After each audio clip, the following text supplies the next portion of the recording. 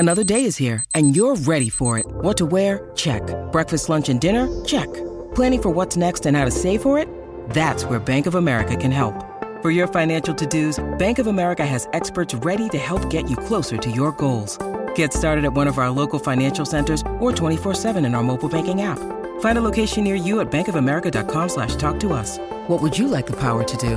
Mobile banking requires downloading the app and is only available for select devices. Message and data rates may apply. Bank of America N.A., member FDIC. This is Inspiring Sports Stories with Mark Duffield on SEN. Thanks to Bowra and O'Day. Don't miss out on the little moments because the little things are everything.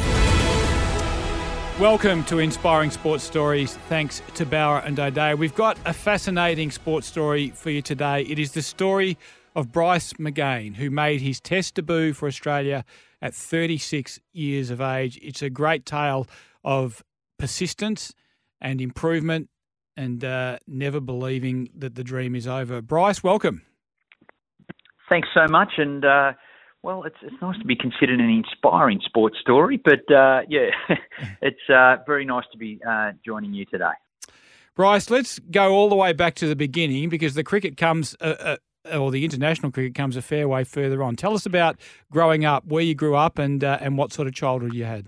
Yeah, look, I grew up in an area just about 50 kilometres out of Melbourne, a town called Mornington, the beautiful Mornington Peninsula, and it's a real sporting hub. I was really fortunate, loved every sport, anything with a ball, I'd be actively involved in it, and so from Aussie rules football to even having a hit of tennis, not so much organised tennis, but just any moment you could, even hitting a ball against a wall, that'd be me, and cricket was obviously a passion from a very young age. It's great part of Mornington. A lot of people grow up playing backyard cricket, and I love the stories of the Australian players.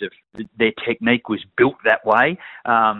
Particularly guys like Hughesy and Smithy and all that. When they grew up, that's their backyard shaped how they played the cricket. But for me, it was beach cricket, and spent all my summers down at Mills Beach in Mornington, where they've probably, I won't say too loud because everyone will go there and play on these, but they've got the best sandbars to play beach cricket on. It was absolutely superb, and spent many, many years honing my skills on the sandbars in Mornington.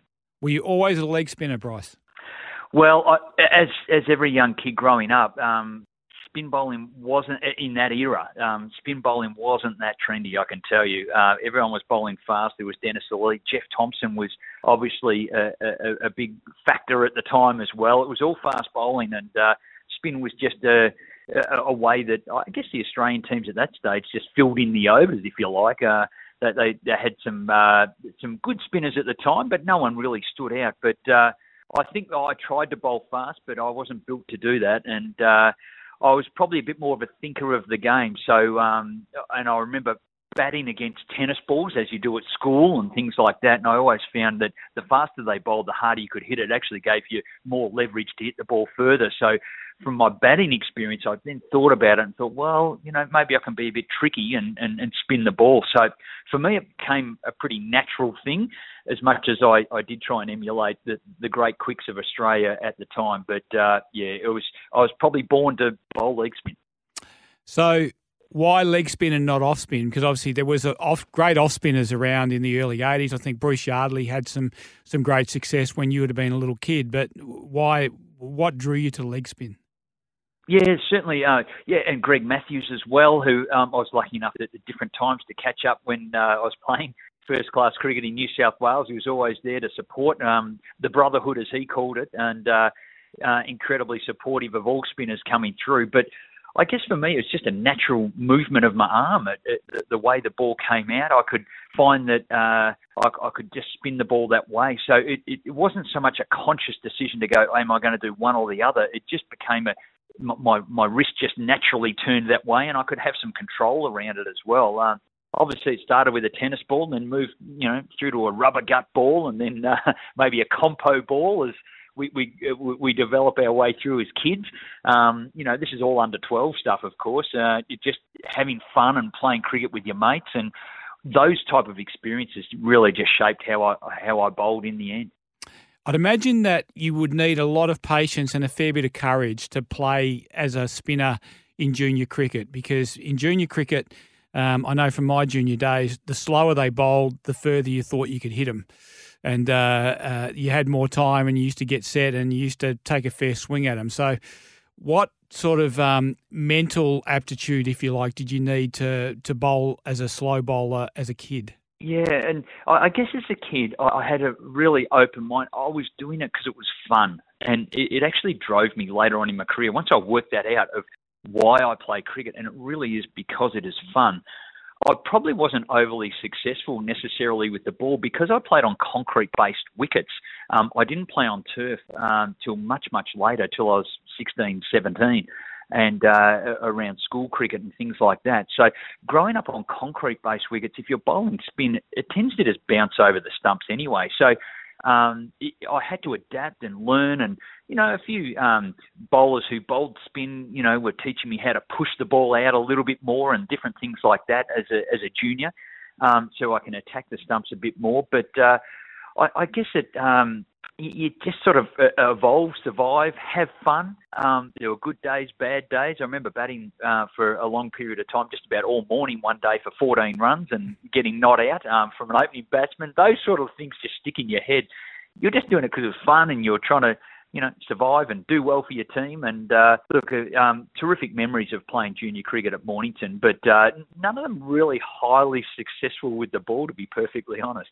So how were you as a batsman? Did you ever aspire to higher honours as a batter?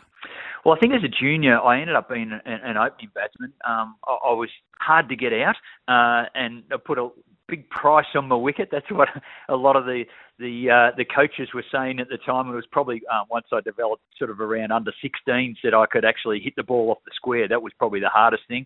I had a terrific late cut where I'd use the pace of the ball. So I never really minded facing fast bowling because you could use the pace against them. I probably wasn't strong enough as a young kid to bash the ball down the ground, but that came a little bit later. But yeah, it was probably just a determination to bat at the top of the order, not give your wicket away, and maybe support the other freewheeling hitters that were at the other end. So I guess then as things got a little bit more serious into the senior ranks, it was noted that my spin bowling might take me a bit further. So often at training and different things like that, I probably wouldn't bat every time, which as a coach now, I probably try and steer away from. Everyone needs to be developing their batting skills, even if they are batting down the lower in the order. So from an opening batter as a junior, I slipped right down to the bottom of the order, and as the bowling sort of took front and centre. What did you want to be when you grew up? I had simple.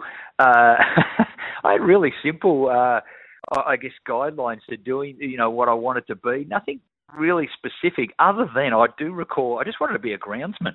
I wanted to prepare good grounds and things like that. So maybe that was a bit of a pathway, but I never really was able to do that, even though I've done later on in years, so I could learn more about it, curator's course, and learnt more about pitch preparation and things like that. I never really fulfilled it. It was probably more of a business background that also appealed to me as well. And I guess now, even now at my age, I still don't quite know what I want to be when I grow up. But what I do want to be is doing something that's a whole lot of fun and enjoyable, that really lights me up. And I was so fortunate to experience that in having cricket as a profession later on, but it took a lot of years to get to that point. Good answer, Bryce. We'll take a break there. This is Inspiring Sports Stories, thanks to Bauer and O'Day. We're talking to former Australian Test leggy Bryce McGain. Don't miss out on the little moments, because the little things are everything. This is Inspiring Sports Stories with Mark Duffield on SEN. Thanks to Bauer and O'Day. Don't miss out on the little moments, because the little things are everything. This is Inspiring Sports Stories, thanks to Bauer and O'Day, and we're talking to former Australian cricketer Bryce McGain, a remarkable man who made his Test debut at 36 years of age. Bryce, we've talked a lot about your childhood and what it was like to be a young cricketer and a cornet player back in those days. Might ask you what exactly a cornet is a bit later on in the interview. But you're also a very keen footballer and a very good footballer. Tell us about how you got started in footy. And, of course, everyone in Victoria has a team. Who was your team? Yeah, I grew up following Fitzroy. It's a real family tradition, and Fitzroy became the Brisbane Lions and later had some success. But as a young kid growing up, there weren't too many Fitzroy jumpers being worn around school. I proudly wore mine, and there was a lot of years of pain. There was a few little glimpses of some good moments, and I was lucky enough to go along to those. And I'd often go up to the Junction Oval and watch Fitzroy play, and some real highlights of as a young kid around sort of 10 to 12 years old, and going to the suburban grounds around Melbourne was absolutely fantastic. But look, I did love football, and I guess that's like most southern state Aussie kids. If it's cricket in the summer and footy in the winter, and it was just a natural progression to just keep doing both of them as much as I possibly could and as well as I could. So what was your first junior team? Obviously, it would have been down the peninsula. It was South Mornington, the Tigers. I wore number 3 because Dale Waitman, I was little in stature, but I loved the way that he went about it for the Tigers.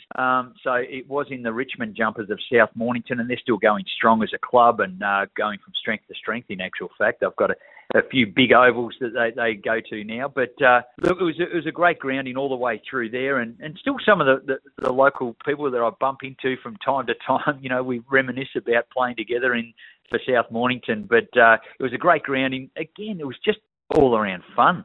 I was driven internally to keep trying to be the best that I could be and the best team player that I could be. That were things that were just pretty important to me, and there were things that Mum kept on instilling about that. She did say as a junior, if you ever get sent off, you'll never play football again. So there was by no means was I ever trying to dish anything out to the opposition untoward.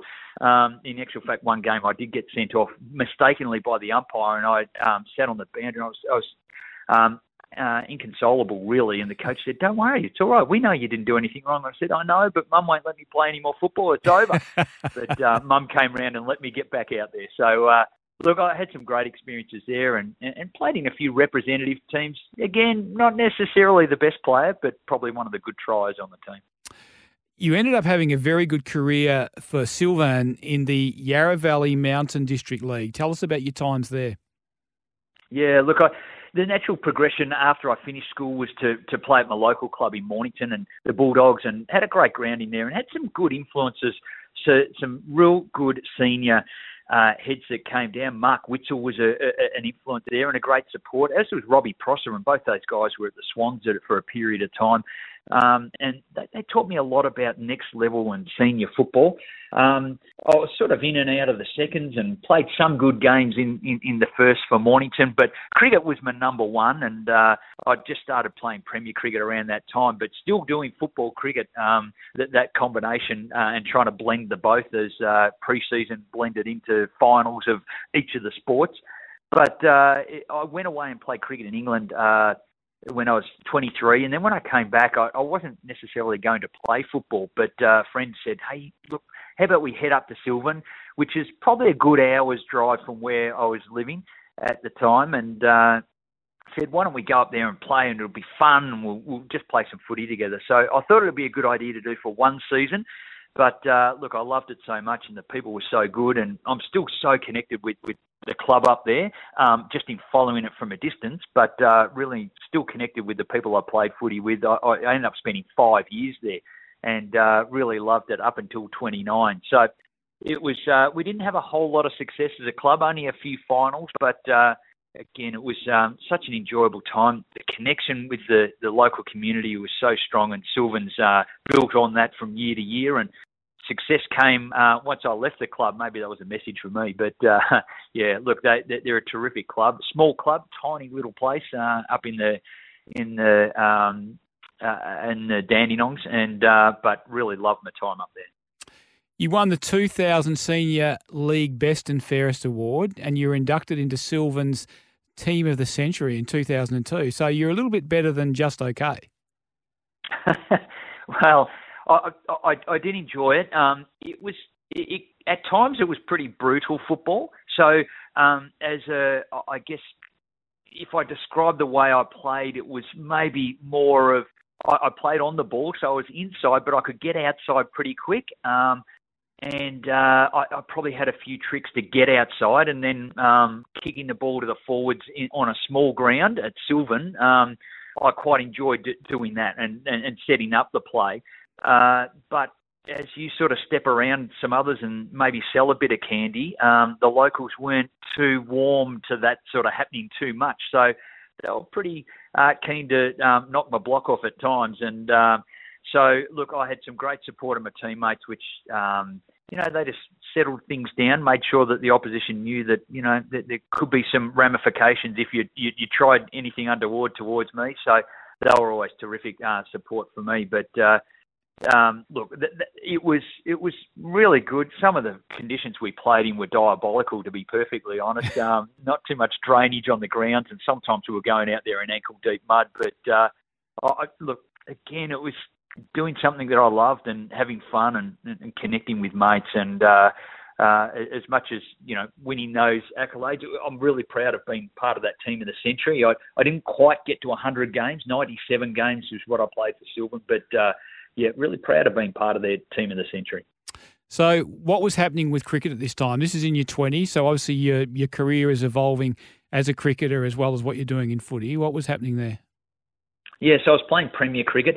At that stage, it was for Frankston Peninsula. Frankston Peninsula were a new team. They moved from the sub-district competition and then became a Premier Cricket team in 93. And I played 7 years. So it corresponded exactly with this senior football correlation. And look, playing football kept me fit, but it didn't help my cricket one bit. And a few sore things, and a dislocated collarbone and a few other incidents didn't really help my cricket that much, and probably set me back a little bit. I enjoyed both so much that it was hard to give it away. But in the end, it was probably a good thing to give football away. And then just concentrate on my cricket. But I was playing Premier Cricket in and out of the first and the seconds. It was probably an era where spinners didn't necessarily play one-day cricket. It certainly wasn't in the strategy of the club at the time. But look, it gave me a great grounding. I was able to go and play in the seconds, and I probably had that level covered, but then had to learn a lot to play consistent and good Premier Cricket first. So Frankston gave me that great grounding on terrific conditions at the ground, it must be said. Wickets in Victoria tended, or the ones I've seen anyway, tend to be low and slow. How was that for a leggy? Yeah, and they tend to be pretty flat at Premier Cricket as well. I'm sure the batsmen put their shifts on the rollers all the time and flatten them right out because there's a lot of heartache. Look, when I first started playing Premier Cricket, I transitioned from playing cricket at Mornington straight to Premier Cricket, and it actually took me 6 games to get my first wicket. So it wasn't an easy transition. It was a huge jump, and there was a lot of learning for a lot of us local boys that translated from the local Mornington Peninsula competition into Premier Cricket at Frankston. So there was a lot of learning, there was a lot of heartache, but bit by bit we learned on the job and got better and better and supported each other. There's a great camaraderie with that group, and there still is, because it was the start of a new era for that Frankston club and becoming Frankston Peninsula Heat. But later, they've had some close to success. Matthew Mott was a notable player that was there. He's now coaching around the world and one of the great coaches, but he played there when he came down from Queensland to play for Victoria, and set things up really well in terms of how to go about cricket at the next level, and led by example, and he was a great influence in my last couple of years down at Frankston. So this was also the Shane Warne era during the 1990s when Warne burst onto the scene and revolutionised spin bowling and made it sexy again, I guess. Suddenly it was trendy and popular to be a leggy. So what was that like, being involved in that?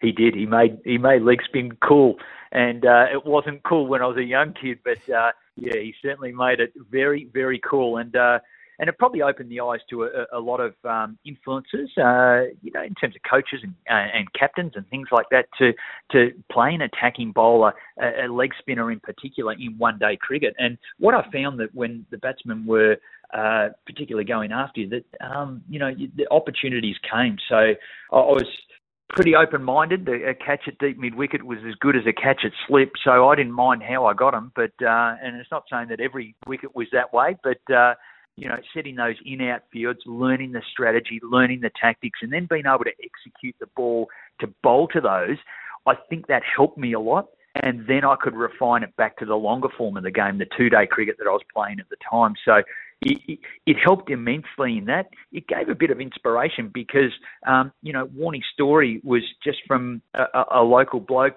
maybe a failed footballer who then played a bit of cricket and just believed in himself and wanted to just enjoy what he was doing. His was an absolute rapid rise through the ranks. I felt myself still just churning away, but I knew I had a lot to learn. But it was a level of inspiration to see, how well he went. And, he helped me love the Ashes because of the great things that he kept doing, particularly against England. We'll take a break there. We'll come back and we'll talk about Bryce's first class and Test career. This is Inspiring Sports Stories, thanks to Bauer and O'Day. Don't miss out on the little things because the little things are everything. This is Inspiring Sports Stories with Mark Duffield on SEN.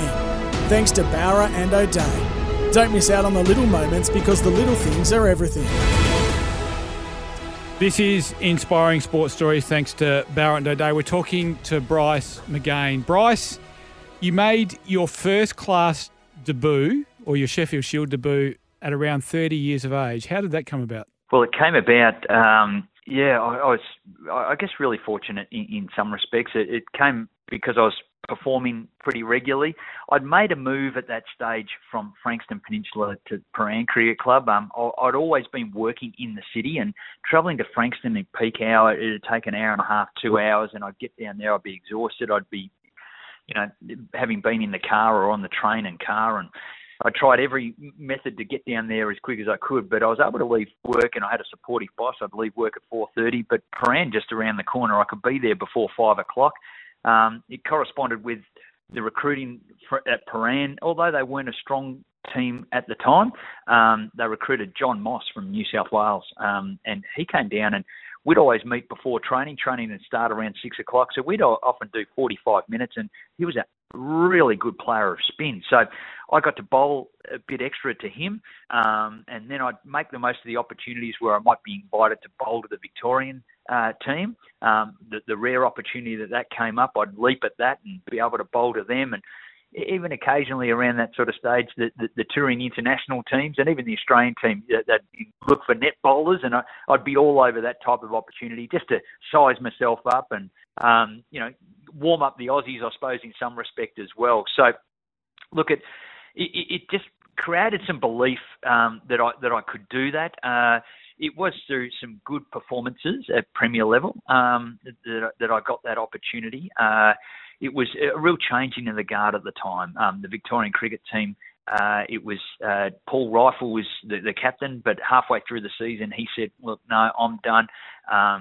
Colin Miller, who was the Test cricketer of the year before for Australia, was battling a bit, bowling for Victoria and taking wickets. I think he'd taken 6 wickets for the whole 6 games leading up to Christmas. So it was after Christmas. The first game was against New South Wales in Sydney, and they needed to take a spinner. And it was probably a call from left field because I wasn't a contracted player at that stage. I'd been at training consistently, I suppose, as a net bowler, but I got that opportunity and went up there with a really.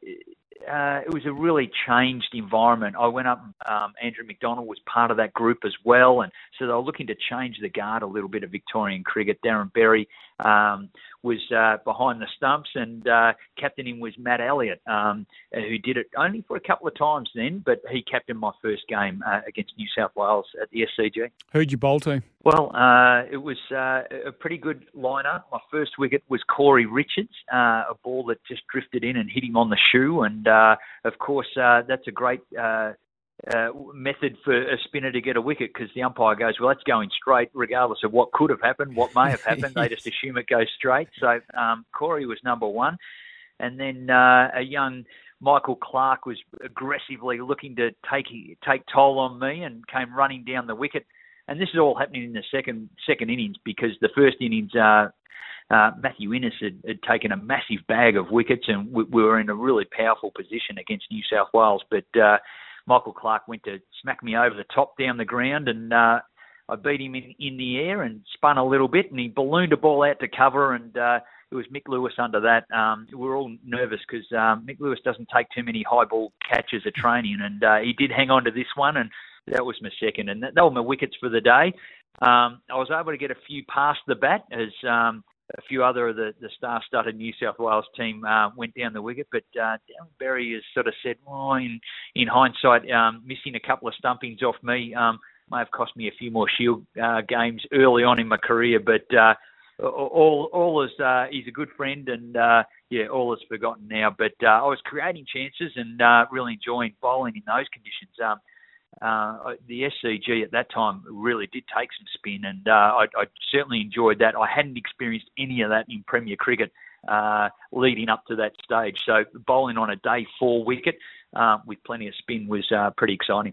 Did you start thinking that you could go next level at that point? Because you're late into first-class cricket, but leggies can mature later in life. Were you still thinking Test cricket at that stage? Look, interesting question, Duff. Obviously, ahead of me were some pretty good leggies. I did play against Stuart McGill in my first game, and just seeing him firsthand and the revs that he was putting on the ball and those types of things, it didn't deter me from still trying to be the best I can be and play for Victoria. But getting my Victorian cap as a young kid growing up in Victoria and really admiring the players that represented the state, if it ended there, I kind of would have been satisfied. I've got to represent my state, and not many people get that opportunity. I was really proud of that achievement at the time.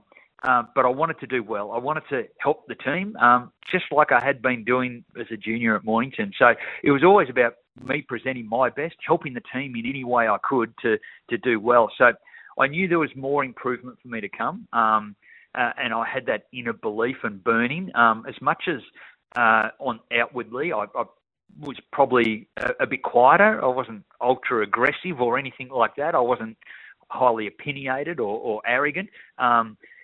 Outwardly, but internally I had this belief in myself that I can keep getting better. There's no reason why I can't just keep getting better and performing well. Terry Jenner was a great supporter too, wasn't he? And a great believer in you. Tell us about his influence. Yeah, look, really good point. It was at 28. I'd never really had any direct spin bowling coaching. I had some guidance, but no one with that level of expertise. And obviously Terry being Shane Warne's mentor for many, many years and set him on a path of greatness, really.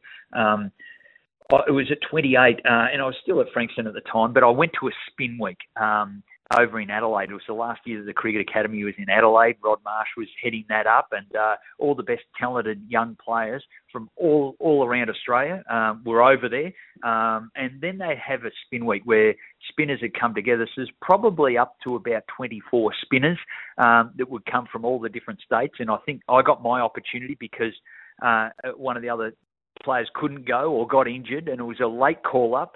I had to plead with my boss at the bank where I was working at the time to say, I'd love to be able to do this. It's a great opportunity. He supported it. And with next to no notice, I was flying over to Adelaide. Now, every other person there was 18 to 20. 20 is probably the oldest. And then suddenly there's this guy, 28, trying to spin the ball. Now, I was doing a whole lot of things incorrectly, I suppose, that weren't helping my spin bowling. I was coming in on angles, and we probably all recall spin bowlers who used to do that. I was just doing it because that's what I'd seen on telly. I hadn't noticed anything different. No one had told me not to do it, so I just kept doing it. So Terry, after about 2 or 3 days, and we've been toiling away, he and it was also Kerry O'Keefe were heading up the leg spinners there, and they sat me down in a room. They showed me some vision and said, look, Bryce, at your age, this is going to be so hard to change, but you need to do this, which is running straight, and a few other things that they taught me, the real fundamentals of bowling great spin. And boy, I'm forever grateful for those guys.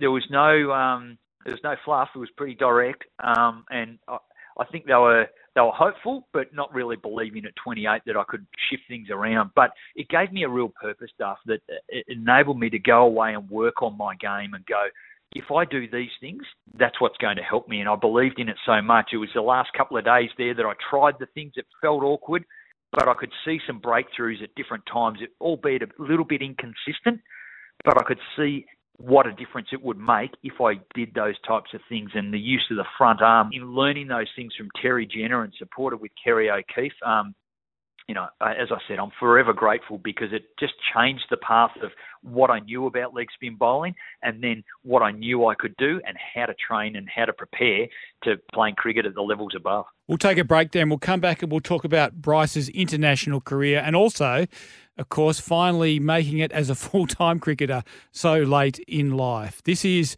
Inspiring Sports Stories thanks to Bauer and O'Day. Don't miss out on the little moments because the little things are everything.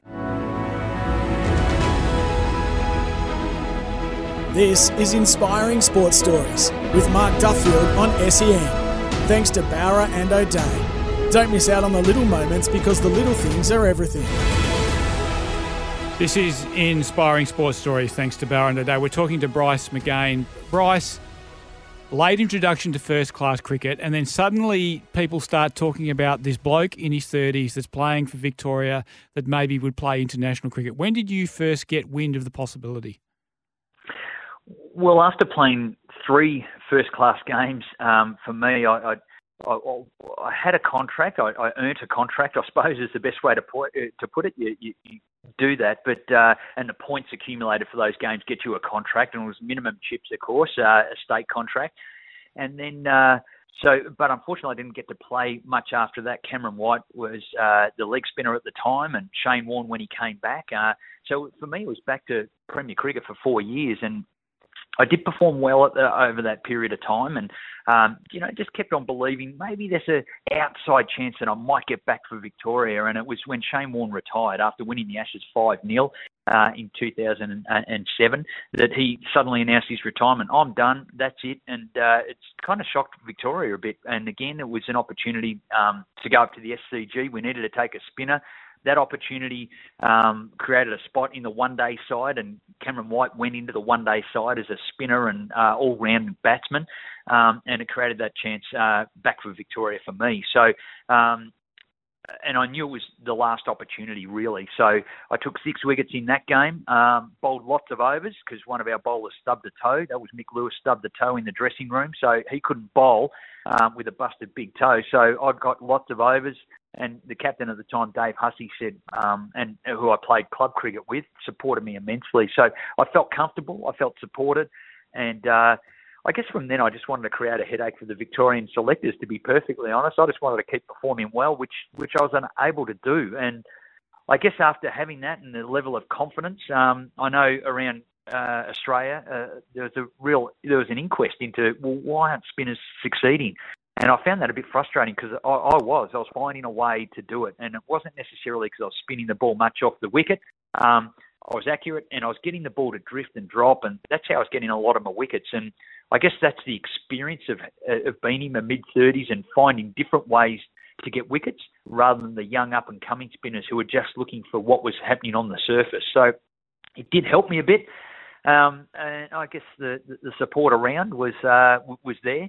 And, I just kept on believing. Of course, an absolute dream of everyone to go and play Test cricket for Australia. So, I kept on plugging away. You went on a tour to India, but you ended up not playing because of a shoulder injury. Tell us about that. Yeah, it was after an India A, Australia A series. I went over there. Simon Kadich was in charge there. We played the first game at Bangalore, and I'd taken 3 of the first 4 wickets, was ripping the ball past Virat Kohli's outside edge, a young Virat Kohli at that stage. He was just a teenager, and obviously greatness was to come for him. But it was probably, for me, the greatest experience of my life. I couldn't believe that I was bowling in India. I couldn't believe how good the conditions are for spin bowling. I've never experienced that. And it was just loving every moment of it. And without warning, I strained at that stage my lat muscle. Now, it really is a muscle. So joins up the back of your armpit, the side muscle, and right up where it joined, right up around my shoulder. That's where there's a bit of a strain up there. So I couldn't play any more part in that particular series. There was another game after that, so I went home to rehab.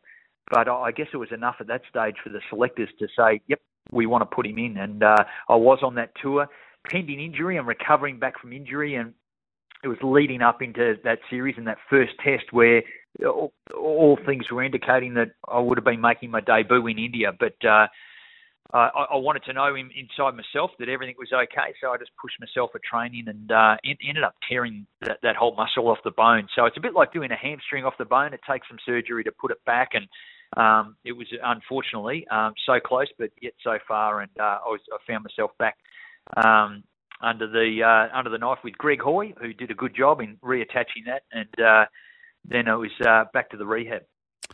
Tell us about your test match in Cape Town. You're age 36. It's in 2009.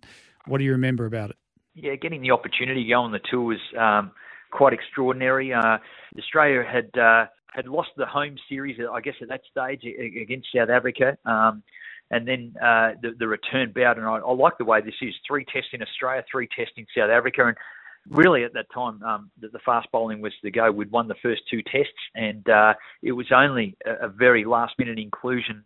Marcus North was covering a bit of the spin bowling options and batting in the middle order, and it was the fast bowlers who were doing so well. Of course, it was Mitchell Johnson's great breakout around that period. But it was a last-minute inclusion. I didn't know an hour before the match that I'd ever be a chance to play in that test, but it did come, and it was Ricky Ponting that presented the baggy green to me in a bit of a hurry and a bit of a surprise party before that third test. But, incredible honour. And, I was able to reflect back on the journey that it took me to get there. It's by no means the straightforward journey. I wasn't necessarily born to play Test cricket, but as you said right at the top, there was a bit of persistence and perseverance that and a lot of learning along the way that I had to find my way to do it. And it was a great honour to represent Australia in Cape Town.